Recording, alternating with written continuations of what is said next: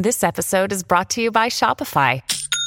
Forget the frustration of picking commerce platforms when you switch your business to Shopify, the global commerce platform that supercharges your selling wherever you sell. With Shopify, you'll harness the same intuitive features, trusted apps, and powerful analytics used by the world's leading brands. Sign up today for your $1 per month trial period at shopify.com/tech, all lowercase. That's shopify.com/tech.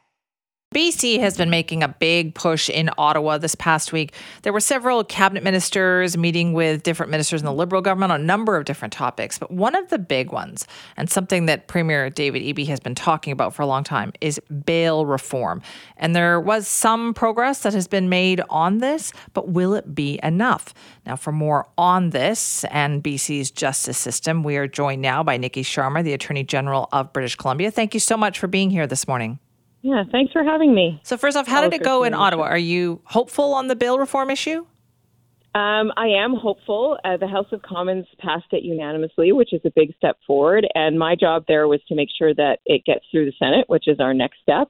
So I met with senators that are on the Justice Committee that are now contemplating the bill. Our hope is that we'll move very quickly in a matter of a couple of weeks or a month. And that was our kind of ask of Ottawa. It's a pressing issue in British Columbia, public safety, and people want to ensure that repeat violent offenders are kept off the streets if they've been shown to show repeated weapon use or assaults or violence on the streets. So I am hopeful. The conversations went well. But I will be continuing to press and keep in touch with my Ottawa colleagues to make sure it moves quickly. Right, because there were some concerns voiced, I thought, by some of the senators who they had some questions. And I thought, is this going to get held up again? Yeah, and I was there to really answer those questions directly. And those are the ones that I exactly met with, the ones that I was hearing concerns about it. I think, some of them are just concerned that we strike the right balance in terms of making sure that racialized people and the negative impacts of the justice system that are kind of the wrong side of the line are not enhanced by any changes. So we're making sure that we're taking the right kind of action. And I told them our approach in BC was to say, look, if you are a repeat violent offender, if you've caused harm repeatedly to community, then what should happen is the law should shift to say, give us a reason why you should be released and why you're not a threat to public safety, rather than releasing them until their trial date. So that was the kind of balance that we think the justice system needs to strike when it comes to protecting the right to be innocent until proven guilty, but also public safety. Okay, so were they amenable to that? Did they think, okay, that addresses our concerns? There were positive conversations, and I know that they're going to be listening to a lot of people once the committee sits, I think, next week, and I'll have a chance to give further submissions during that process. So, I was able to tell them why BC's approach we think is the right one and why we led the way in the country with advocating for these changes, and that actually it's provinces across the country that agree with us on this. So I hope that will tip the balance for them to realize that this is a very good public policy change. Right. That's not the only issue, I think, facing our justice system here in BC, though. I wanted to talk as well about this report about the BC Sheriff's Service.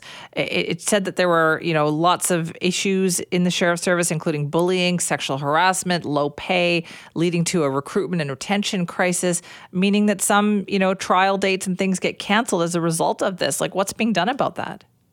Yeah, it's a very serious issue, and my job is to make sure that the justice system is running well. And it's the reason that we issued this report and did a really in-depth study to see what was happening with sheriffs. They're so important to our justice system and the safety of our court process, and we were seeing them leave.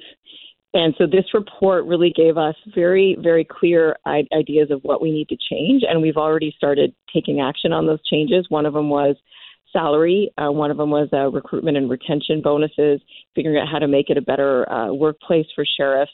We released a whole plan that the sheriffs know and hear about, so they know that we are taking those issues seriously.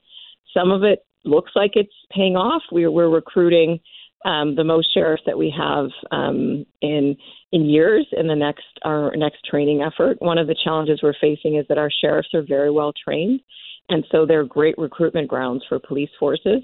And all of that, peace officer services are in need of more bodies. So sheriffs tend to be recruited from that. And we get it. They're very well trained, but we think we can offer a good place for them in our court services. And it's a very important and respected job. So my job is to make sure they hear that they're supported and that we're making the changes necessary for them to stay and for our justice system to work well.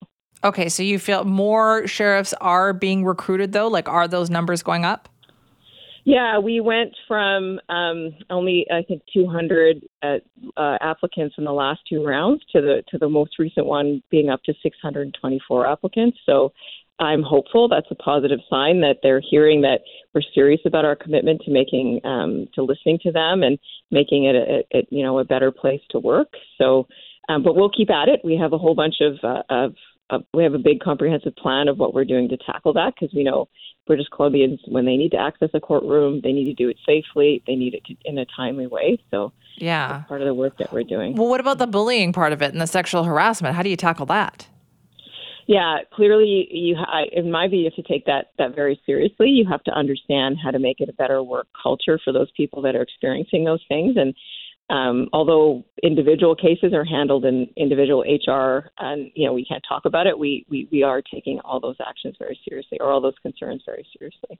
I have to ask you as well, like coming up in 10 minutes, we have a couple of people that you work with on the show. We have Eleanor Sturko coming on the show, and we have Selena Robinson to talk about some of the challenges that they have faced being in politics and kind of the threats and that. Have you experienced that too? Has it been challenging? Yeah, I think probably everybody that's in public office has a story of challenges they've faced, or when they felt harassed online or in person. But I think it's definitely something that I'm hearing more and more from people. And I've been thinking about it just in my role as Attorney General, what we can do to better support people in this. And it is troubling when you hear that. And they had trouble getting their case, through the system, like to get the police to pay attention. So are there changes that BC can make to help with this? Yeah, we're certainly looking into that. I really do believe that government systems across the world have to keep up with the way that online harms have changed and impacted people in their systems. And it's why we introduced the Intimate Images Protection Act to help people fight back against that type of bullying that happens online, where somebody takes your image and alters it and spreads it to harass you or to threaten you. And we've put into place new tools for that. But we're certainly thinking about, what are the ways that the online space and the harassment and bullying that can happen on there, what are the ways the justice system needs to step up in that regard? And I do think there's space there. So with all of these changes that we talked about this morning, can British Columbians hope that maybe we'll start to see the effects of that, in the next little while? Well, my commitment to British Columbians is to keep at it until things do change. And I'm hopeful with the ways things are changing right now. And we're seeing that more sheriffs are wanting to join the service. And we'll keep making those changes until it's better. Well, thank you so much for your time this morning. No problem. Thanks for having me. Appreciate that. That's Nikki Sharma, the Attorney General of BC. A couple of big topics. One, bail reform. They were in Ottawa. A couple of cabinet ministers were in Ottawa this week to push for that. Now, that was something that they've tried hard to get that message through to the federal Liberal government. They did. So the House of Commons passed it unanimously, went to the Senate. And then it was like some of the senators said, oh, no, we want to think about this. We have some questions. And as you heard the Attorney General say there, she was there to answer those questions, and hopefully it'll get pushed through. This is a package that BC has really been hoping to see for quite a while now, in the hopes that it will make a difference in keeping repeat prolific offenders behind bars. And we are still waiting for more on that.